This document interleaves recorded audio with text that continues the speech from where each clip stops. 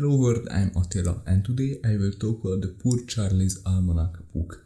And this was a book on the speeches and writings of Charles Munger, who is like an investment, genius.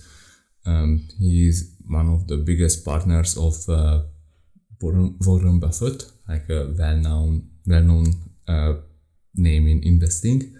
And today I will talk about this book.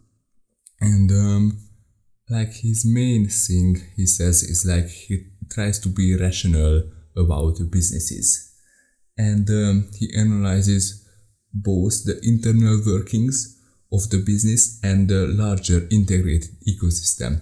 So he has a look at the company and how it operates and the product, but he also have a look at the competition and the market and the space where the company is in.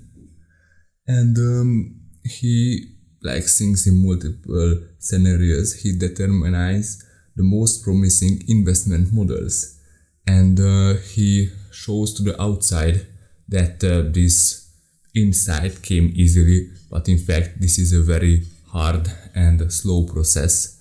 And I read a book about this, multiple decisions or multiple scenarios, and I will link that book in the description and it's on the screen now.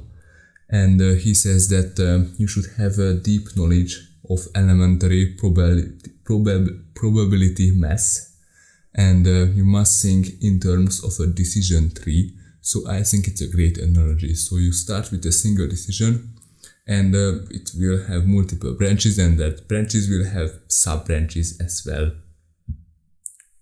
And then he talked about you should wait with patience for a great investment, and you only have to invest in a few companies. And this is like a baseball. So a ball is coming, and that ball is an investment, but you only have to swing your swing your thing a couple of times, only when you are really sure that you will hit the ball and you will nail the investing.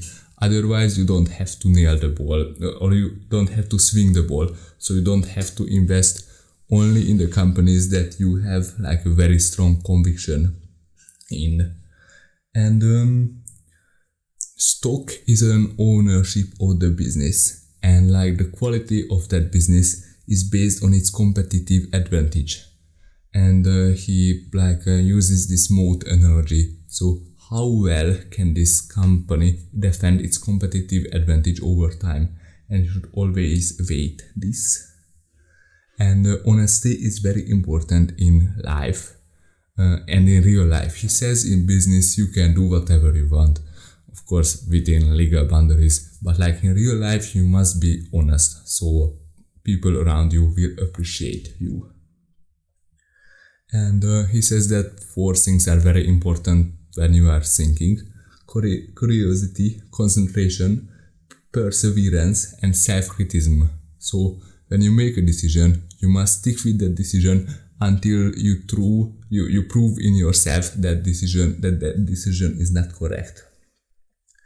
And you must know basic accounting, so you can have a look at the company's balance sheet, and you will be able to value that company based on that. So you shouldn't really rely on an accountant, so because then you get only second-hand information and you can't analyze it yourself.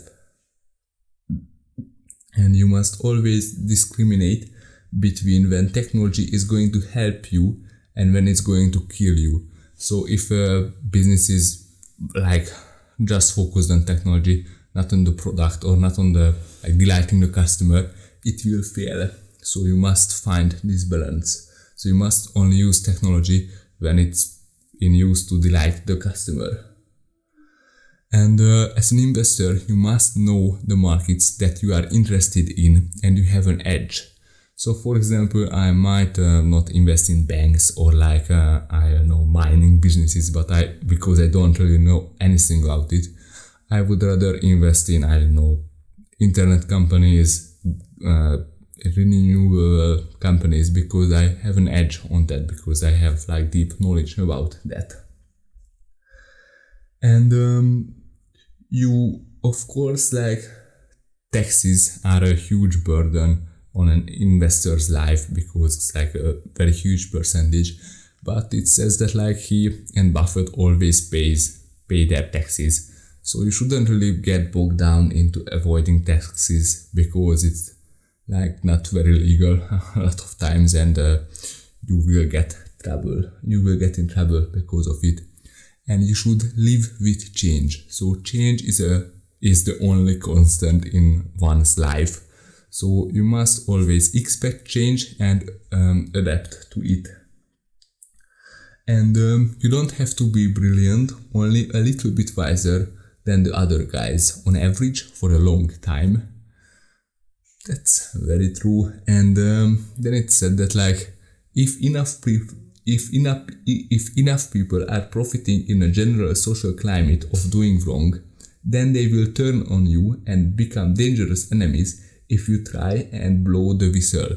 So like they are doing some bad business, and if you report them, they will become your enemies. So you shouldn't do that, but of course always stick with the law and make everything simple, because simple things are life. And like you should always take a simple basic idea and take it very seriously and stick with it. And like then it explained why Berkshire Hathaway, their company with Buffett, only invest in US companies. They don't invest in foreign markets, because in the US, a public company in the US, shareholders are the top priority compared to other countries where they might like be liable to the government, or they have other values, for example, make the world a better place or things like that. But in the US, like shareholders are the number one top priority. And if you are a business owner, you want to deliver to the world what you would buy if you were on the other hand. So you should only make products or videos, for example, that you would consume as well, because then other people need it as well. Then in the last part, it talked about theological lessons that he learned from other books, but I have also read books on this topic, so I will link one in the description, and it's on the screen now because it's like a first-hand research, because he learned these lessons that I will talk about in a minute from other books. So when we love or hate something, we tend to ignore the fault or the good things in it. So for example, if you are really into a company, you don't really think about the risks, because risks are always there, so you must always think about them. And we also tend to remove doubts, so we don't think about risks or doubts, because like that just makes our lives simpler. And we always want to be consistent. So if you made a decision on a topic someday, so let's say you are a green activist, then you will try to make similar decisions on this topic as well, and we don't really like changing our minds. And when we get something, we want to give back. So that's our trade, nature in ourselves. So that really helped us throughout the years. But like in our mind, we can't really value things that we might get a little present, and afterwards you will feel yourself liable to the other person. And if you associate something with good things, people will want to buy it. So we see this phenomenon all across like the advertisement industry. So they might, advertise a Christmas lamp with like a happy family, and they are having a good time, and you want to have a good time with your family, so you will buy this lamp. If something is removed from us, we don't like it. So we value loss a lot more than we like winning things. So for example, when someone might I don't know, take something from us, so they might I have a clothes and I don't need it because it's like too small for me, but like my mom would I don't know, like take it from me and she would give it to my brother and I would take it back because I don't like lacking that that clothes even though I don't need it. And the last was that there is this social proof. So for example, if a stock goes up and you will assume that others know more than you, so you will buy it. But that's not true, of course. You should always like act on your mind. So that was all. This was a very interesting book, although very long, like 500 pages, so you should only read it if you have enough time. And like it was interesting with a lot of interesting concepts, but I have heard or I have read a lot of these concepts from other books because he is really a big investing legend. So other books like quoted him or copied him. So that was all. Thank you for coming in. Subscribe and follow my podcast or YouTube channel.